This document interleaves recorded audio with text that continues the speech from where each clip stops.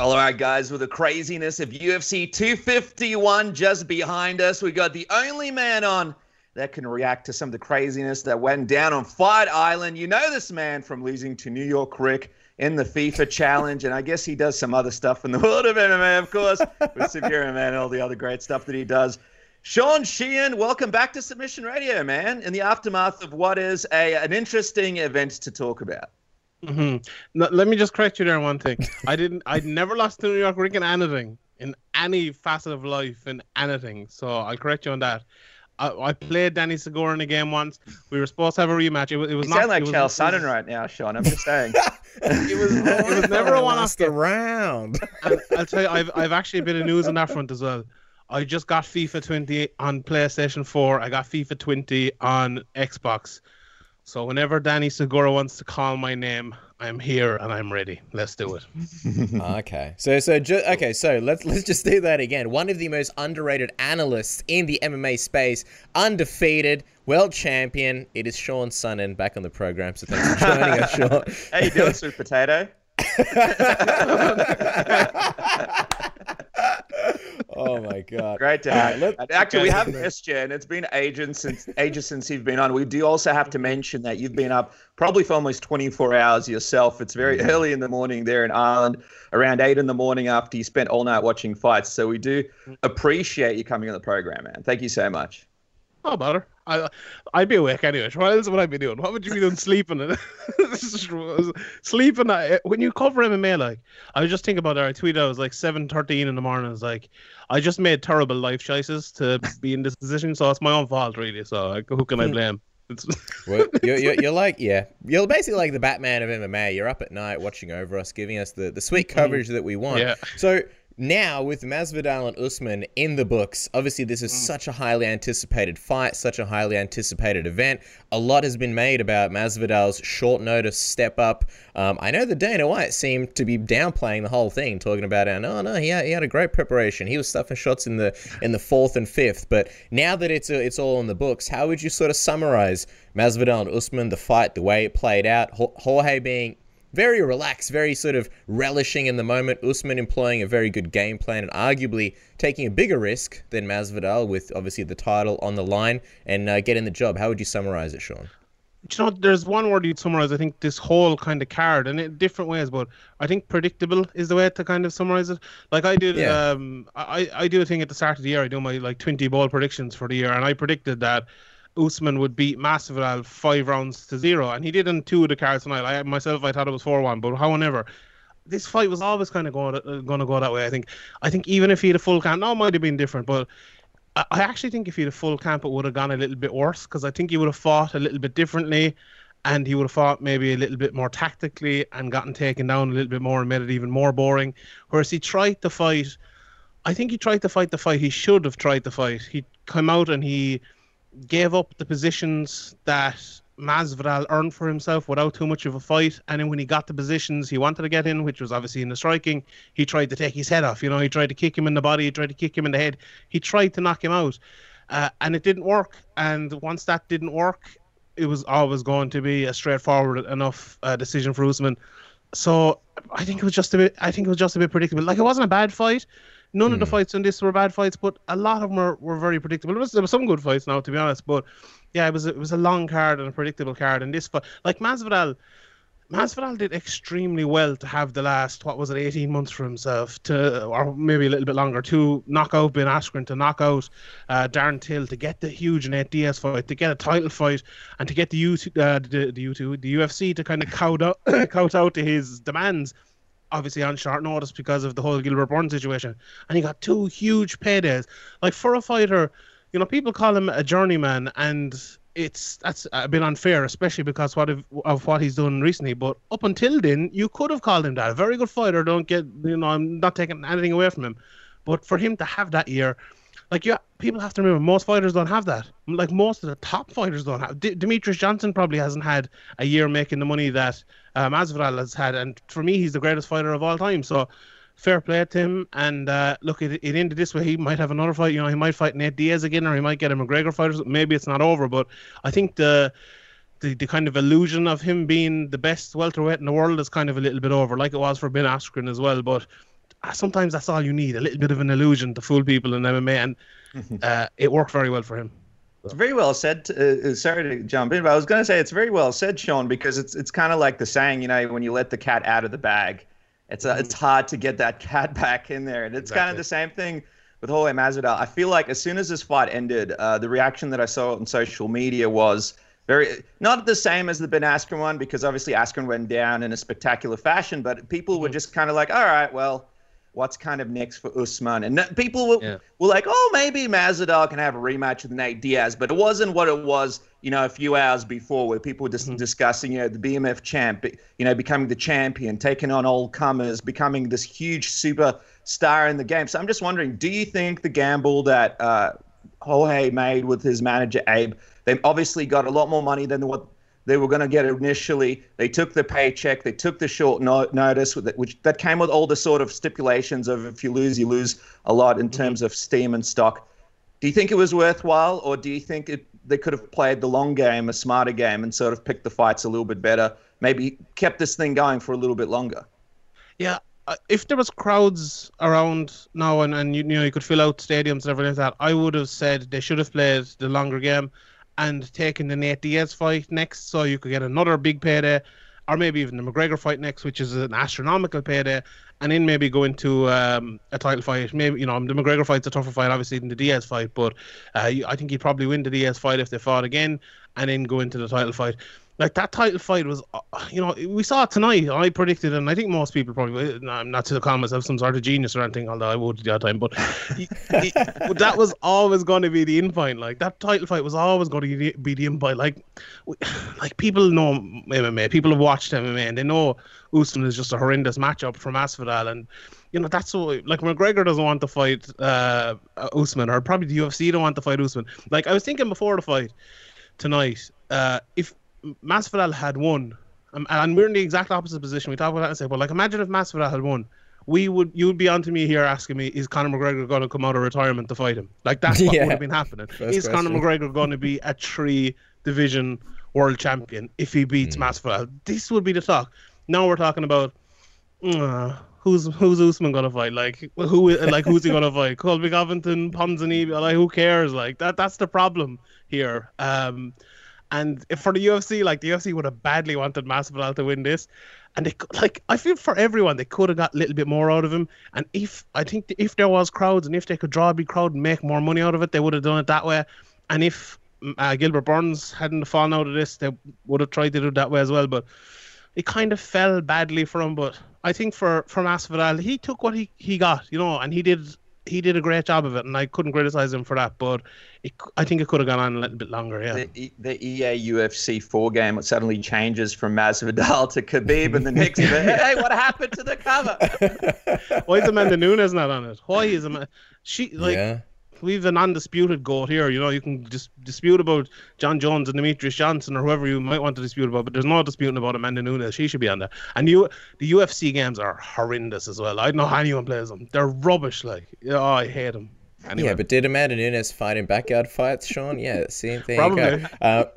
That's a good point. But I was going to say, so now, obviously we want to find out what's next for Usman. We'll talk about that in a second. But now, I guess the big narrative is it's not a massive blow for Masvidal, but it's almost a Cinderella story. And was it Cinderella with the golden slipper or whatever, or the diamond slipper? And now the clock has struck midnight, and the dream is sort of over. So. And by the way, fair play to Usman. He had a great game plan, did a very good job. And also fair play to Masvidal, because if this is Masvidal, say, 3 or so years ago, he would have maybe coasted a little bit. That was one of the biggest criticisms, that he didn't have that aggression. And he showed that in spots tonight. But obviously, there was some big negotiations with the UFC. Dana White kind of is pushing this narrative that, like, well, there's no need for a rematch because Masvidal had the proper training camp. He was bringing in wrestlers, etc. So it doesn't seem like that rematch is in the works anytime soon. And Jimmy Smith was on the program last week talking about how if you look at a lot of the guys nearby Masvidal in the division, they're not great stylistic matchups for him. Wonderboy already beat him. Colby Covington is obviously a phenomenal wrestler. Do you think we witnessed Masvidal's final ever title shot, or do you think there's a way for him to work his way back up, like he claimed after the fight that they'd meet again? Maybe if there's a 165-pound division or something like that, which there could be, like if McGregor comes back and he demands it, maybe they'll make it. But at once, you never know at 170. Like, he could get one fight and get back into a title fight. So I wouldn't, I definitely wouldn't count it out, especially in this day and age. But like, probably not. I'd say. Does he really want one as well? Especially if Usman is champion. It's hard to see Usman getting beat. Like, maybe, like, I think Wonderboy versus Usman would probably be a good matchup to make down the line. Maybe if Wonderboy wins one more, but like, that's going to be another probably boring fight as well, because you're going to have another like Usman versus Wonderboy title fight. And I love Wonderboy. I think he's fantastic, but like, it's the thing about it is in today's MMA and today's UFC, where would you make more money? Masvidal versus Nate Diaz, Masvidal versus McGregor, or Masvidal for a title, no matter who it is, if it's not those lads. Masvidal Colby, that could be a big lead up as well. Yeah, but Colby isn't the name of McGregor or Nate Diaz. Like, he's maybe not making if he becomes champion down the track or something like that, then you could build something. Yeah, maybe. Like, John doesn't like. No.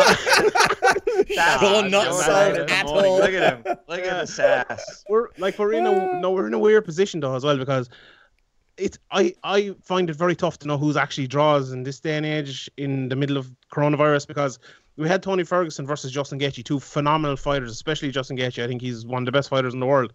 But they drew, 700,000 buys? But neither of the two of them are draws. It's because people are sitting at home and they're bored. And in America, there's no other sport on. At least, over in Australia, you have some sport, and we have the Premier League and La Liga and everything here. But they have nothing. Like, so they're at home and they want to buy it, and they're going to buy it. And I'm sure this card probably sold well as well. But like, how long is that going to last? I think, isn't basketball coming back, and baseball and other things? And once they all come back, you'd be kind of sick of sport again straight away. So I don't know if it's going to last. Like, and if it's Colby Covington versus Masvidal, I doubt that's going to sell very much. But sure, why not? Let's do it. Be a bit of crack anyway.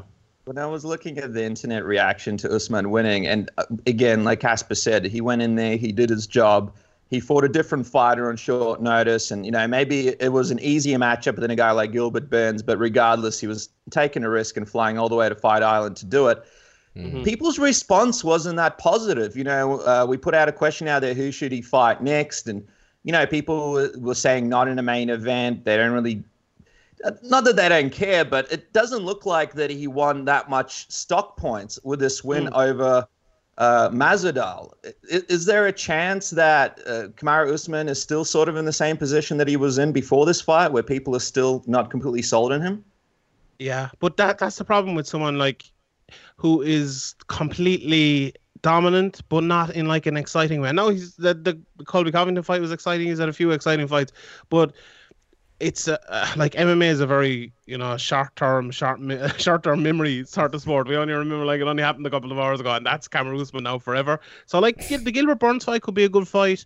Do you know what I'd love to see? Habib versus Kamaru Usman. That'd be what a titanic battle. That'd be very good. I don't know if Habib's going to go up, and obviously Habib's going to fight Gaethje as well, and probably McGregor again. But better fights too. Yeah, that's true. Like, Usman is in that terrible position where he is the best in the world in his weight division, and it's very hard to see anyone giving him an exciting matchup that's going to be a big name. Like, I'll fight McGregor. He's going to earn a load of money out of it. It's going to sell a load. That's not going to be a great, exciting fight. And even if Khabib comes up, I love it, and you'll all love it and stuff, but I don't know if the casuals will love it. Like, it'll be a great, a mad battle. But Wonderboy, is that going to be a great fight? Probably not. Gilbert Burns, the one that's going to be next, is probably the best fight out of all of them. I think Gilbert Burns will bring it to him. He's good jiu-jitsu. His wrestling is good as well. And that it's funny enough, the fight that probably will sell least will probably be the best fight. So as an MMA fan, as someone who's going to tune in anyway, and everyone probably listening to this podcast, it's probably the best for all of us anyway. Quickly, where does Covington fit into the picture for you? Obviously, you've got Leon Edwards and Covington. And the fight between Covington and Usman, in a weird way, is an exciting one from the perspective of these guys kind of cancel each other out. There's bad blood there. And they actually had a pretty exciting fight when they fought last. Very close. Yeah, I watched that fight at the time, and I was very disappointed because it was not the fight I wanted it to be. It wasn't that kind of wrestling battle, and I was like, this fight was rubbish. And then I went back and I watched it. I was like, I was completely wrong. That was a great fight. So I'd love to see it again. But like, there's a lot of fights there. The thing about Colby is just he never seems to want to fight. He's always waiting out, and that seems to be a recurring theme with lots of people these days, and you can't blame him, I suppose. But like, Colby versus Wonderboy, Colby versus Edwards. Who else is there? No one else really. But those lads, they can all fight each other. Just do a roundabout, do a tournament, get fucking 4 of them, do a tournament. Job done. I love it. The jobs are good, and they're good lads. I feel like the UFC after the Masvidal negotiations is like, thank God Gilbert Burns is nice and easy and around the corner and willing to fight. And I also feel like guys like Usman, they're not so much appreciated while they're active almost. It's only later on that we like GSP got the same criticism, right? Like, oh, he's so boring. But like the reverence that people talk about GSP now, and even DJ, I don't know if he ever really got the credit, but like people kind of look back on what he did and in so much awe compared to when he was actually fighting. So maybe that's going to happen with Usman. He's quietly almost cleaning out the division. Still some tough tests in there, but he's doing a very good job. I'm curious though what you think of Volkanovski and Holloway, because this is one that obviously had a lot of people debating once the decision was finally read. I'll be honest with you, man. Watching that fight live, I thought Holloway won. When the decision was read out, I was like, oh man, I don't know. I feel like that was a robbery. I had time to go back and rewatch that third round, and I'm all turned around. I actually think that Volkanovski landed a lot cleaner inside leg kicks. He had Holloway, I wouldn't say hurt, but he landed some good lefts. He also had him controlled up against the fence, which really didn't do a whole lot, but I actually think the third round was pretty clear cut for Volkanovski. I'm very curious what people think once they rewatch the fight. And I was also fascinated by how differently I saw the fight once I rewatched it. Sean, I'm curious if you had a chance to rewatch that third round, because I think that's really what's sort of the curiosity factor, right? Holloway won 1 and 2. Clearly, Volkanovski won 4 and 5. What did you think about the fight, Sean? I thought it was a very close fight. Like, I scored a 3-2 to Max, but like it was very close. Actually, I saw the judges' scorecards just before we started, and it was actually the first 4 rounds they all scored them 1 and 2 to Max, 3 and 4 to Volkanovski, and it was actually the 5th round was the round that was the deciding factor. So one scored it for Max, and the other 2 scored it for Volkanovski. If I think I have that right. So yeah, that was the way I did it, but. It was a very close fight. See, the problem with this fight is it's people look. I've talked about MMA scoring nonstop. People are probably sick of me talking about it, but we have to forget about how we want to score MMA, and we have to look at how MMA scored. So MMA scored 5 minutes. It's not scored 25 minutes.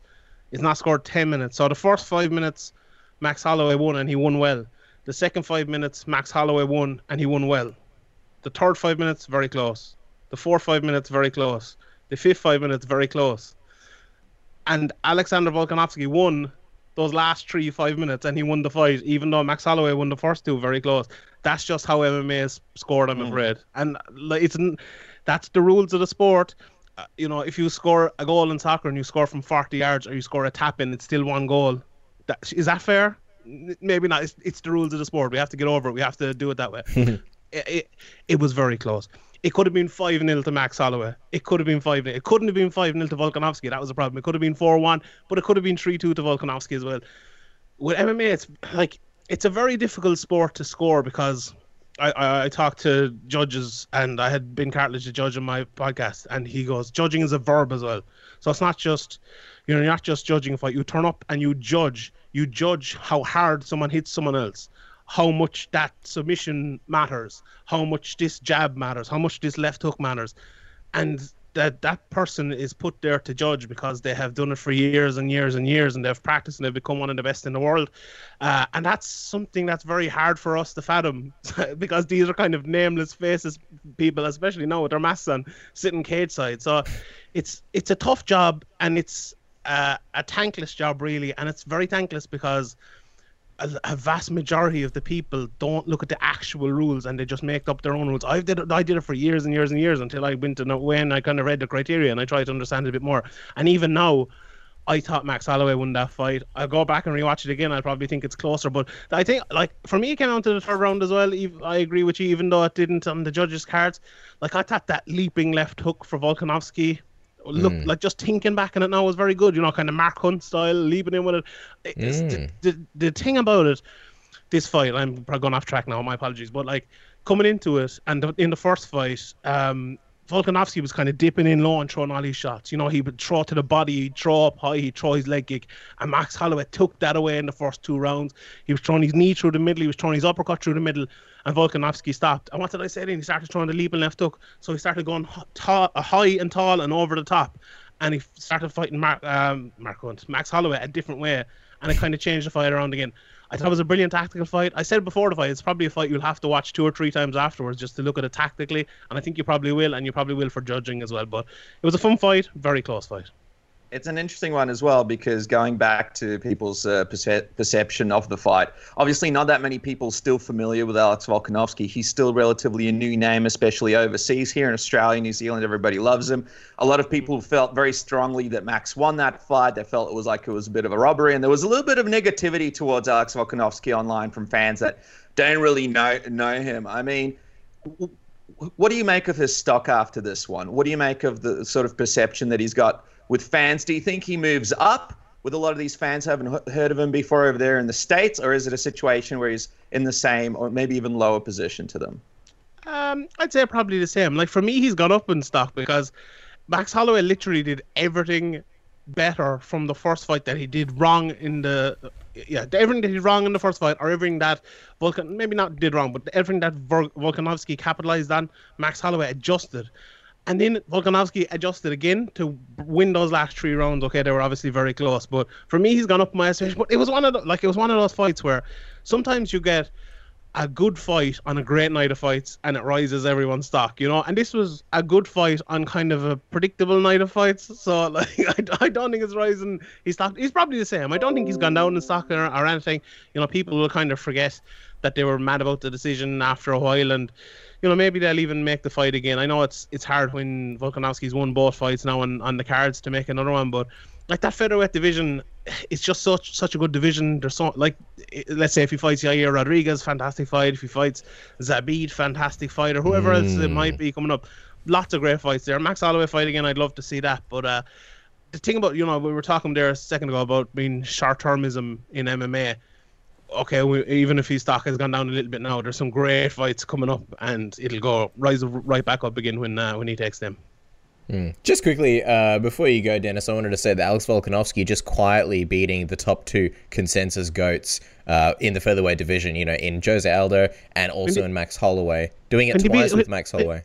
When did you beat Conor McGregor? What'd you say? Short. You did he beat Wes Sims? I don't know. Did he? No, I was going to say. Swanson, didn't he? It was. I agree with you, Cass, and especially where it was a fight where Max Holloway, like we all thought, was winning at the start and was able to make some damage for Alex Volkanovski to go in there and have the presence of mind to turn that fight around and then win those 3 rounds. I think it shows a lot of his skill and his mental tenacity. I mean, I know part of him would be a little bit disappointed about those initial rounds, but he's definitely got that championship mindset. So interesting to see what happens next, like you mentioned, Sean. As we wrap up, just quickly, Dennis, Alex Volkanovski exiting one of the rounds and just going fuck as he gave Max Holloway like a good stuff thing, and looking at his kind of just going fuck because he knew he didn't do that well. Yeah, it's like, he's an Aussie man. Yeah, he's an Aussie man. Sean, other great performances on the card as we wrap up. Jiri, an amazing addition to the UFC light heavyweight division. I knew that was a great signing as soon as the UFC made it. I mean, the guy has made a great appearance in Risen. Now he's over there in the UFC, just beat Volkan, a really tough dude. And then obviously Petr Yan becoming the champion, the bantamweight champion over Jose Aldo, who put up a good, respectable performance against him. What sort of stands out to you in this card, and what are a couple of things, sort of takeaways as we wrap up here on Submission Radio for you? I think Amanda Ribas was the standout for me. I love her. I think she's brilliant. I think she's a star outside and inside of the cage. I think she's absolutely fantastic. I think she's a star. I wasn't that impressed with Yan tonight. Going to free agency. And Dana White saying she should. Yeah, she should. But like, Bellator is probably the best place for Paige now. Although how much money the Bellator of that DAZN deal is up, I think. I don't know if they'll sign a new one or what. But yeah, it's tough. Maybe Bellator don't have the money anymore. I don't know what she's going to do. But bare knuckle boxing. Bare knuckle boxing, God almighty. Why would anyone do that? Box dancing. God almighty. What else? Yeah, for Yan, right? I think Aldo is actually a really bad matchup for Yan. And I think, so I saw someone tweeting, and I agree with him. I'm just going to steal their point, like that. he fought a very intelligently paced fight. You know, he started kind of slow and you think, oh, Aldo's kind of taken over. And then Aldo, and I was talking about it before, like, what will Aldo look like in the 4th and 5th round at 135 pounds? You know, he had a tough cut to 145 pounds, and he wilted. You know, he wilted badly, and Yan came on strong in that time and won it then. I don't think he particularly fought well. And I still think there's questions about Petr Yan. I think he's a very good fighter, and I think he will improve. He's still fairly young in his career, so it's, you know, lots of people have questions about him, but I'm interested to see where he goes. And yeah, Amirkhani was good as well, Ireland's own Makwan Amirkhani, so he was good. And Prochazka, yeah, I want to see him fight Johnny Walker. What a fight that'd be! Just two mad bastards going around just throwing limbs. And also, what does Aljamain Sterling have to do to get some respect around here? Dana White kind of like a bit meh, a little bit lukewarm on him. I think it's pretty definitive that he gets the next shot, and Dana White not really convinced, talking about Marlon Moraes, saying that they'll figure it out, which is another way of saying nothing. Beg your pardon, you're right. This is going to be the Frankie Edgar rant all over again from Sean Sheehan. And I feel like you've just gotten your fans back from our audience, Sean. So we'll let you go. Follow the man at Sean Sheehan BA. He's very nice, donates to charities. All right, no reason to be angry at him despite what he said about Frankie Edgar in the past. Sean, we appreciate you staying up so late, chatting with us. I think it's like, I don't know, a million hours past midnight where you are. You're pretty much a vampire at this point. So we thank you so much. And what an event. UFC 251 in the books. We'll see you guys very shortly.